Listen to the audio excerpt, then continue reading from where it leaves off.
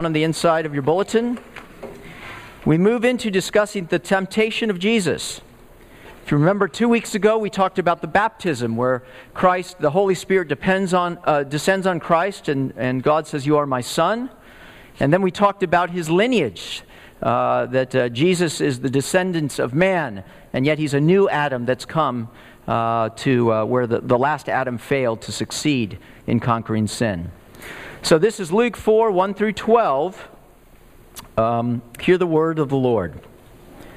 And Jesus, full of the Holy Spirit, returned from the Jordan and was led by the Spirit in the wilderness for 40 days, being tempted by the devil, and he ate nothing during these days. And when they were ended, he was hungry. The devil said to him, "If you are the Son of God, command this stone to become bread." And Jesus answered him, "It is written, man shall not live by bread alone." And the devil took him up and showed him all the kingdoms of the world in a moment of time, and said to him, "To you I will give all this authority and their glory, for it has been delivered to me, and I will give it to whom I will. If you then will worship me, it will all be yours." And Jesus answered him, "It is written, you shall worship the Lord your God, and him only you shall serve." And he took him into Jerusalem and set him on the pinnacle of the temple and said to him, "If you are the Son of God, throw yourself down from here. For it is written, he will command his angels concerning you to guard you.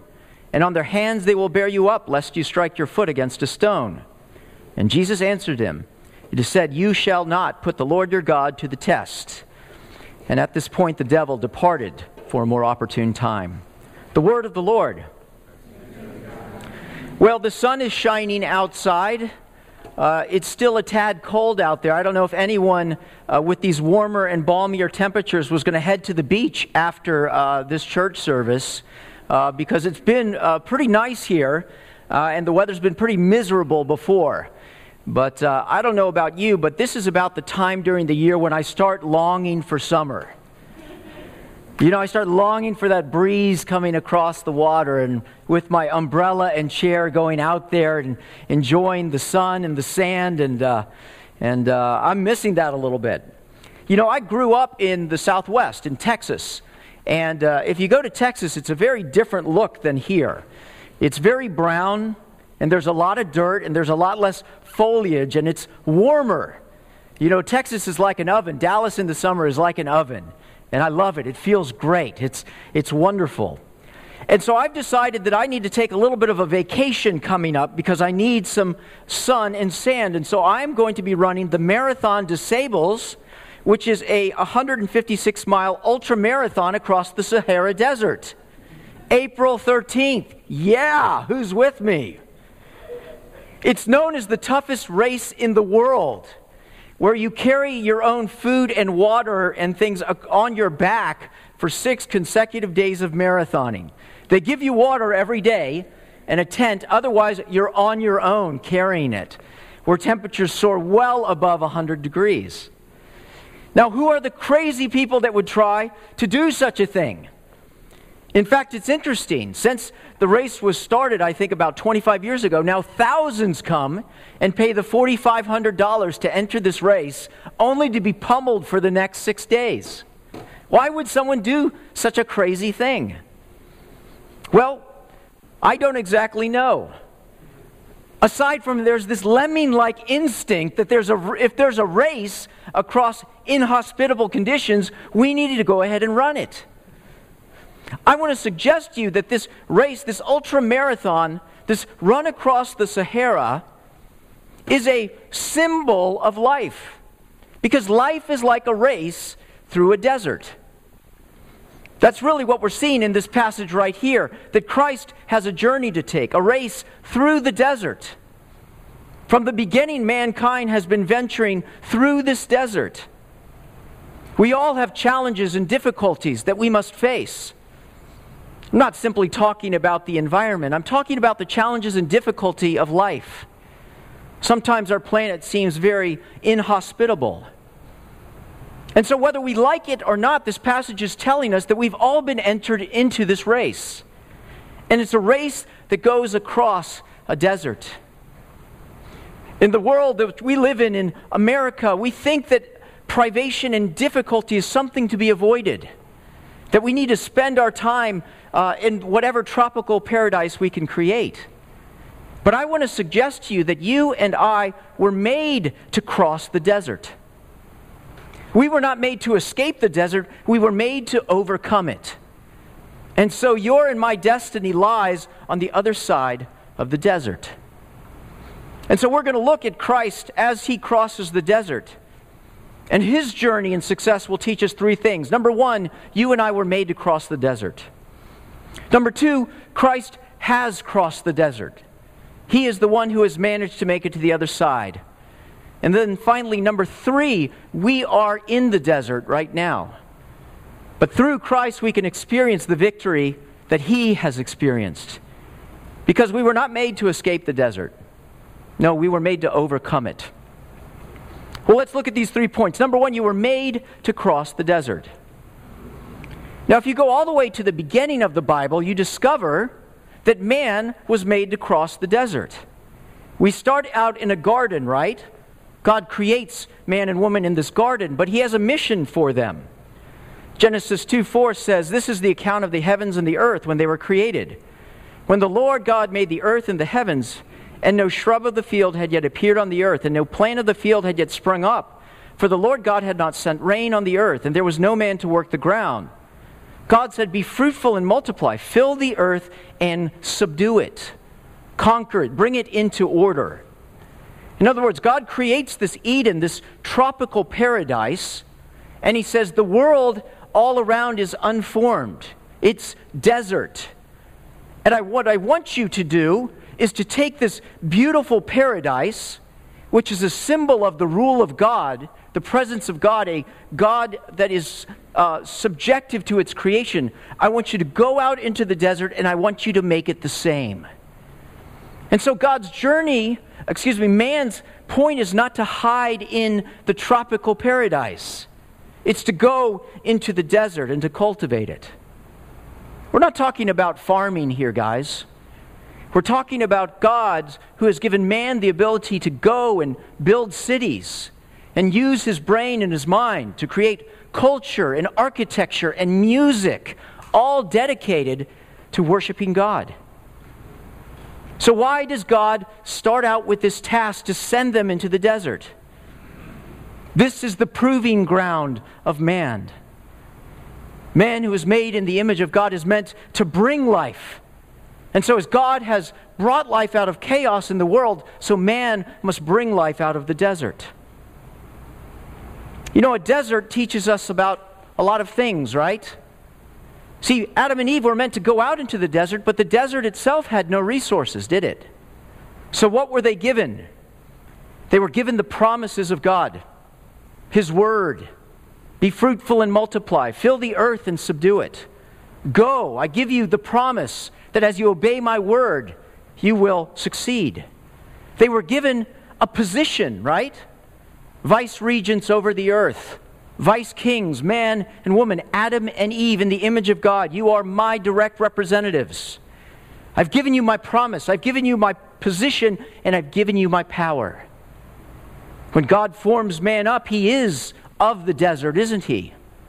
But then God breathes his Holy Spirit into Adam and Eve, and they become alive.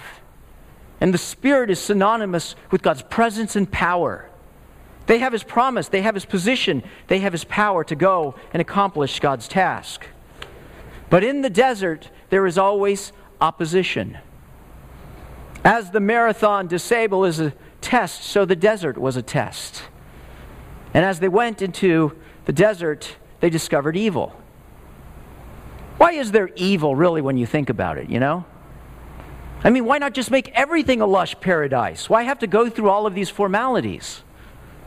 The truth of the matter is, light needs darkness to shine. Can't really see how light something is until you understand it against the darkness. Can't see how holy something is until you compare it to that which is evil. And so Satan, in essence, is a prop. He's a backdrop to be conquered, to show the goodness and glory of God. And so the test comes. The wily one, Satan. Did God really say you must not eat from any tree in the garden? Satan challenges Adam and Eve in the direct three places, the three resources he's been given. Number one, God's promise, his word. Did God really say you must not eat from any tree in the garden? Don't believe God's promises. Don't believe his word. That's a bunch of hogwash. Trust me instead. Trust your own instincts. Don't believe his promises. We may eat from any tree, the woman says, but we must not eat from this tree, for we will surely die. You will not surely die, the serpent said, for God knows when you eat of it, your eyes will be open, and you will be like God, knowing good and evil. Satan then challenges Adam and Eve's position. You don't have to be under God. You don't have to be vice regents of God. If you go ahead and take what belongs to you, you can take the position of God. The resource that God has given them, it can all be yours. And so what did they do? For God knows when you eat of it, your eyes will be like God, knowing good and evil. You can have God's position because you can have God's power. You can know good and evil, right and wrong. You don't need to rely on his power. You will have it all. And so man took these resources which God gave him, and he looked at Satan, and he bit the fruit. And man was thrust into the desert, wasn't he? Cursed are you, man, above all other beings.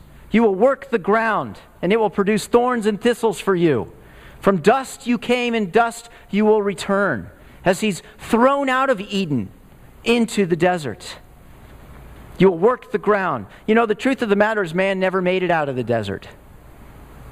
We are his descendants, you and I, wandering in the desert. The earth is a desert, condemned to wander. And if history has proved anything, it has proven this, that man is a failure at being able to escape the desert. How about God's chosen people that received God's promises, his word? Follow what I'm telling you. Go, I will give you a land flowing with milk and honey. And as they go through the desert, there is Satan, grumbling that starts. Don't believe his promises. You're not God's chosen people. Trust your own instincts. You can build your own gods. You don't need him. And again, man fails to cross the desert. We're still wandering. We're never satisfied, are we? We're always chasing mirages, looking for that on the edge of the horizon that we think will give us satisfaction. But the truth of the matter is, we're going nowhere. We're lost. Round and around goes humanity. But you see, the point I'm trying to make is this, that we were meant to conquer the desert, not to escape it. So much of my life, I've discovered, is really this: I wish I could get out of here. I wish life could be easy. I wish somehow I could go back, if you will, to that land where there was food for everyone in Egypt. I make slavery look like a kingly living. Life is easy in the United States of America, so they say. We're the best country in the world. People are dying to get in here. Nobody's starving on the streets. And yet, as I've traveled some of the world, I've discovered that some of the most unhappy people in the world are right here. Because the desert is deeper than simply having enough food to eat. It's the emptiness of a human heart. We don't want to battle with the desert, but the desert is not going to go away. We were meant to conquer it. Much of my life, as I look back upon it, has been different tests in the desert, and I remember one of them. When I was in college, I ran a marathon, and I had been pretty sick before the marathon, but I was convinced I could make it through that desert. And it turned out I had mononucleosis when I ran that marathon. And marathons, by their nature, deplete your immune system. And so, lo and behold, nobody could figure out what was wrong with me. And the UVA quack shack, whatever you call it, they couldn't figure it out. And so here I am, down on my back, not able to get up, obligations and responsibilities in front of me, thinking I was unstoppable, and I am in the desert. I wanted to get out of it. But it's very interesting. Didn't God, through the Holy Spirit, lead Jesus Christ right into the desert? This was a date with destiny for Christ. And we have a date with destiny as well. The desert. Mankind must overcome. And so my question for you is this: is life hard for you right now? Are you in the desert? Did you get the phone call from the doctor? Things are going to get kind of hard. Are you in the desert with your relationships? Strained, stretching, maybe they're broken. With your children or your parents. There's no life there. There's just twigs and brambles and branches and a bunch of sand. Maybe you're in the desert of death, mourning the loss of a son, of a father, of a friend. There's desert everywhere. And the truth of the matter is, it's a test that God has led us into. It might be because we sinned. It might be because of other people's sin. But God doesn't make any mistakes. And God allows sometimes that He hates, which is to accomplish that which He loves. And we have to go through the desert. Life is not supposed to be hard, but life will be hard until we conquer. At some point, you and I have to face our fears. At some point, we have to stop trying to go around the desert and to realize that my destiny is to go through it, because you can't go around it. At some point, you have to face your path, and at some point, you have to face your failings. That I'm not equipped to run that race. The Sahara Desert race is 156 miles. The Sahara Desert is roughly the width of China. We don't have the power. We don't have the position. We don't have the promises. We're doomed to wander, doomed to failure. But if we were made to overcome it, then God must have a plan to take us through. And that brings me to my second point, that Christ has crossed the desert. All of this story, all of the gospel up to now, is Jesus' preparation to go into the desert. It is time for the beginning of Jesus' ministry. At age 30, He's marked by the Lord through the Holy Spirit. He's proclaimed at His Son. He's given His Holy Spirit, and He's led into the desert. Notice chapter 4, verse 4. And Jesus, full of the Holy Spirit, returned from the Jordan, from the water, and was led by the Spirit into the wilderness, from the water to the desert. God will never leave you to a place where He'll abandon you. And so Jesus goes. Jesus has the promise of God. And it says, for 40 days being tempted by the devil, He ate nothing during those days, and when they ended, He was hungry. See, unlike man, Jesus begins at a deficit. Adam at least had Eve. Jesus has no one. Adam at least had these godlike powers. Jesus had to not even be able to eat for 40 days. He had to go out and be alone. And Satan now is in the position as the prince of this world. God has given Satan authority. Man has already fumbled the ball, unlike Adam and Eve. And so Jesus is alone, being tempted by the devil.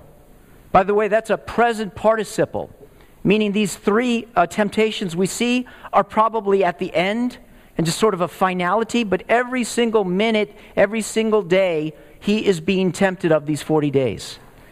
You ever gotten hungry before? We have a word at our house, it's called hangry. See the Snickers commercial? Everything gets frustrating, Forget it all. I'm tired. But Jesus has to go to the end of Himself. Hebrews 4 puts it this way, for we do not have a high priest who is unable to sympathize with our weakness, but we have one who has been tempted in every way, just as we are, yet was without sin. Think of every temptation you've had this week and will have. He's experienced it. And these final three, don't they typify? Satan at the end of the day is not a very imaginative character. His playbook is very simple. Number one, he attacks God's promises. The devil said to him, if you are the Son of God, command this stone to become bread. Did God really say? Same thing, isn't it? Did God really say you had to spend 40 days? Where's that, Jesus? But Jesus says, God has commanded me to do this. He has led me here. And because he has promised me. So Jesus responds, it is written, man shall not live by bread alone. This passage, by the way, is from Deuteronomy. If you read it in the other temptation pictures in the other Gospels, it says, man shall not live by bread alone, but every word that proceeds from the mouth of God. It comes from Deuteronomy 8:1, where Moses says to them, be careful to follow every command I am giving you. Remember how the Lord led you all the way into the desert these 40 years to humble you, to cause you to test you, to hunger and feed you with manna which neither you nor your fathers known, to teach you that man does not live on bread alone, but every word that comes from the mouth of the Lord. Jesus said, man shall not live by bread alone. But the commands and promises of the Lord, they are sufficient. I will put my confidence on them, not on bread, for God will take care of me. Jesus holds strong to God's promises. And so Satan attacks Christ's position.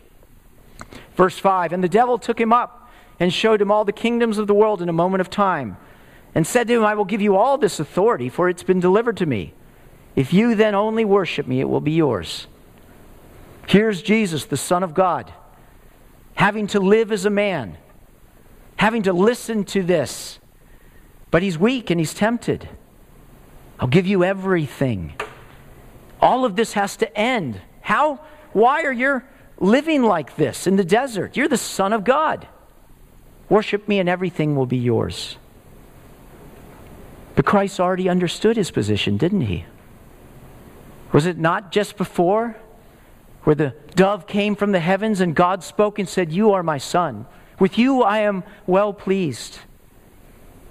He believed in his position even when his circumstances around him said otherwise.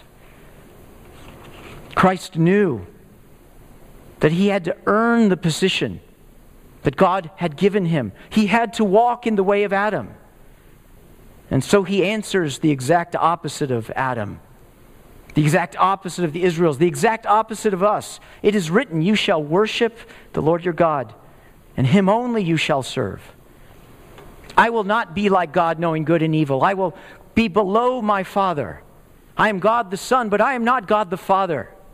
Away. I trust in God's position and God's promise. So Satan finally attacks God's power. And he took him to the top of the temple and said, if you are the Son of God, throw yourself down. For he will command his angels to lift you up to protect you. In other words, if you are the Son of God, show it. Cast yourself down, and God will most certainly lift you up and protect you because he has to. Invoke your power. And Jesus answered him and he said, it is said, you shall not put the Lord your God to the test. See, Jesus was saying he gives me the power to obey, but not the power to rebel. He gives me the power to live in his promises through his position in the assignment that he's given me. And oh, Satan, my job is not to live, my job is to die. See, Christ died long before he met the cross. He died to his will when he went into that desert. And when he came out of it, he said, I'm the Lord's servant. I will follow you. Did he have the power? Yes, but he had an assignment. The challenge of the desert is not its difficulties, but our temptations to succumb to them. And so when the devil had ended every temptation, he departed until an opportune time. There was going to be another time, isn't there? When the shepherd would be struck and the sheep would be scattered. And on the cross, even the person on the right and left, remember? If you're the Son of God, come on down and save yourself. Into your hands I commit my spirit. Christ conquered the desert by being faithful to it. And the result is he gives life to us and gives us the strength to conquer the desert. For what does Christ do when he ascends to heaven At the ascension, at the resurrection, he receives the Holy Spirit to pour it out on all believers. And he says, to all who believed him, to all who believed in Christ, he gives the right to become children of God. We receive his power. We receive his position. We receive his promises that you will be my witnesses in Jerusalem and Judea and to the ends of the earth. Hebrews 5:7 put it this way, that during the day of Jesus' life on earth, he offered up prayers and petitions and with loud cries to the one who could save him from death. Although he was a son, he learned obedience from what he suffered, and once made perfect, he became the source of eternal salvation for all who would obey him. The goal of Christ was to conquer the desert so we could as well. He came to create the path. I don't know the path through the desert, but Christ says, I'm the way, and I'm the truth, and I am the life. I don't know if you've ever tried to swim out to the breakers in the ocean. You know, you see the water out there, and you may even see people standing, and they're waist deep out there, and you wonder, how can they be standing out there? Well, there's a sandbar there. And so you want to go out there too. You want to wade into the ocean, into the water, but there's one problem. In between the beach and the sandbar is the deep water. So one time it was at Sandbridge, and Lee Ellen and myself and some other folks, we were with Fellowship of Christian Athletes at UVA. We decided to swim out to the sandbar. And we were pretty good swimmers. And we went with some other folks. Well, we didn't realize that not all of them were great swimmers, and they didn't understand what was going to happen. And so as we began swimming out, all of a sudden one of our friends, her name was Sheila, began to panic somewhere in the middle. The water kept pushing in. She couldn't get out. Now she was in between and she didn't know where to go. And she started panicking. She didn't remember the path. She didn't have the power. She didn't have the position. But what she had were friends. And so we came alongside her on either side. We told her, go, get on your back. Start kicking, start swimming. And I held one of her arms and I laid on my back as well. And somehow, us giving her instruction, coming alongside of her, she found enough peace. And she would be tempted to drop her head and look around, and we said, just keep looking up. Keep listening. We're going to make it. There's no doubt in my mind that Sheila would have died that day. But luckily, someone alongside who knew the way came alongside and reached out and showed her the path. For we do not have a high priest who is unable to sympathize with our weaknesses, but we have one who has been tempted in every way, just as we are, yet was without sin. The greatest danger of survival is to lose hope. Are you succumbing to the desert? Maybe you feel like I've lost my way. I'm defeated. Sin has overtaken me. I keep running up against my limitations and my failures, my anger or my alcoholism or my whatever it is. I don't have any power left to overcome these things. I might as well just sink down and die. But Christ has crossed the desert so he can bring us out of it. And so we must look to Jesus, to not focus on our circumstances, to not even look at the mirage as maybe you've been burned by it so many times you don't even look anymore, or even getting out of the desert. We must fix our eyes on Jesus because he is the power. He is the end. He's the beginning of the end. And so we must focus on his power, not ours. We must focus on the position that we have in Christ. Maybe you have succumbed to the lies of Satan. You're nobody. You're forgotten. You've been left out here to die. Just die. Take your position as an abandoned person. You know, I don't know where I am right now in this chapter of my life, but I do know whose I am. And I can hold on to God's position that he has for me, even though I'm in the middle of the desert. It doesn't matter what life has taken away from you. If you are a Christian, there's one thing that He cannot take away, and that is your position. So remember who you are in the desert. I'm the son of a king. My value comes from above. My blood is precious enough for the death of the Son of God. God will give me His power because He has given me His position. And finally, when I don't even feel His power or feel His position, I have His promises. I'm not going to make it through this one. This is the end for me. Got to spend a fair amount of time in the hospital in the last couple days. It was an honor and privilege to be with Robin and Greg and to spend some time with Bill as he neared the end of his life. And in one aspect, you could take a look and say, well, he's coming to the end of his rope. His life is over. He's finally succumbed to the environment. And yet, having spent a lot of time with Bill, I knew that Bill was facing his future not with fear, not with inability, but with peace and confidence in the promises of God. It's time for me to go home. How do we know we succeed? We simply stay faithful to the end. The goal of the journey is not to win the Marathon des Sables. Somebody's already taken that position. The goal is to simply fix my eyes on Him.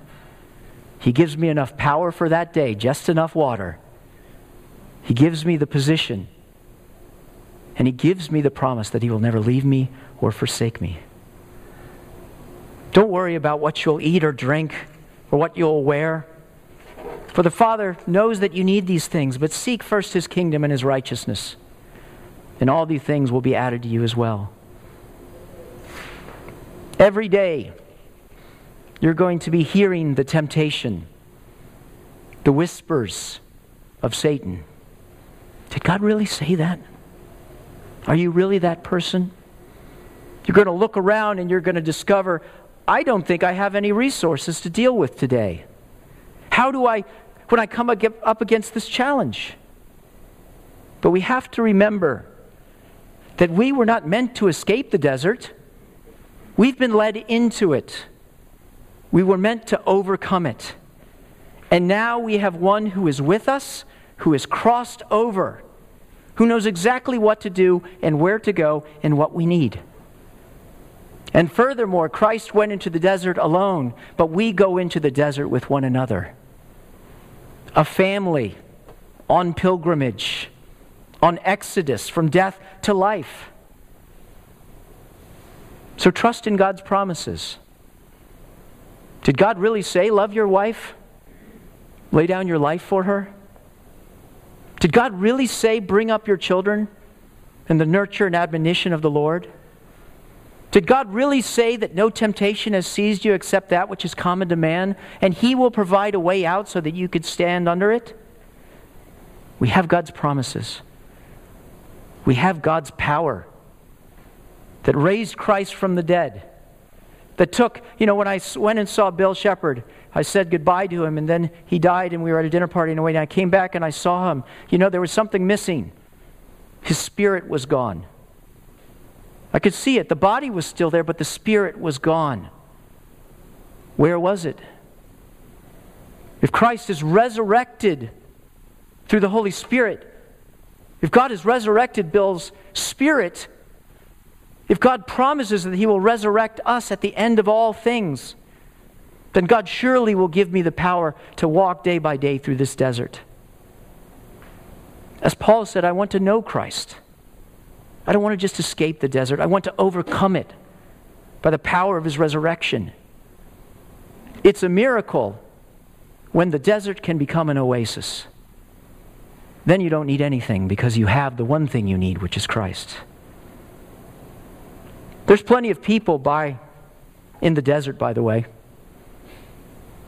As you're on your journey and you go home and look back at your life and enter into reality, you'll discover that if you look to your right and to your left, there are people all over the place. Just kind of sinking down in their knees. They're tired of wandering. They've given up. They've responded to the lies. Did God really say? As Christ comes alongside you, He gives you the power to come alongside others, to speak God's promises, to tell them of what position they can have in Christ, and to give them the power to move from death to life. So when you pass through the waters, I will be with you, says God. And when you pass through the rivers, they will not sweep over you. When you walk through the fire, it will not overcome you. For I am the Lord your God, and I will watch over you forever. Guys, we weren't meant to escape the desert. I don't have a message of life is going to be peachy and everything's going to be great. Just keep following Jesus. My message is a lot greater than that. We need not fear the desert, because we go with the one who conquered the desert into the desert. And we can become more than conquerors through Him who loved us. Praise God. I can't wait to be with you on the other side. And I love walking with you in the middle. And let's pick up some other people along as we go, that we could fill this place with God's people. Let's pray. Lord, you made us to be conquerors, inheritors of the kingdom. Lord, while we run and fail and succumb to temptation, Jesus, we thank you that you made it, and you have become the source of eternal salvation, Lord. Let us fix our eyes on you. Let us not fear the desert, Lord, but let us cling to your promises, knowing that you will care for us. Lord, let us cling to the position that you've given us, your children, that you would never abandon by the wayside. Lord, and let us cling finally to the hope of the resurrection, that your power is more than enough to give life to these broken bodies. We pray all these things in Christ's name. Amen.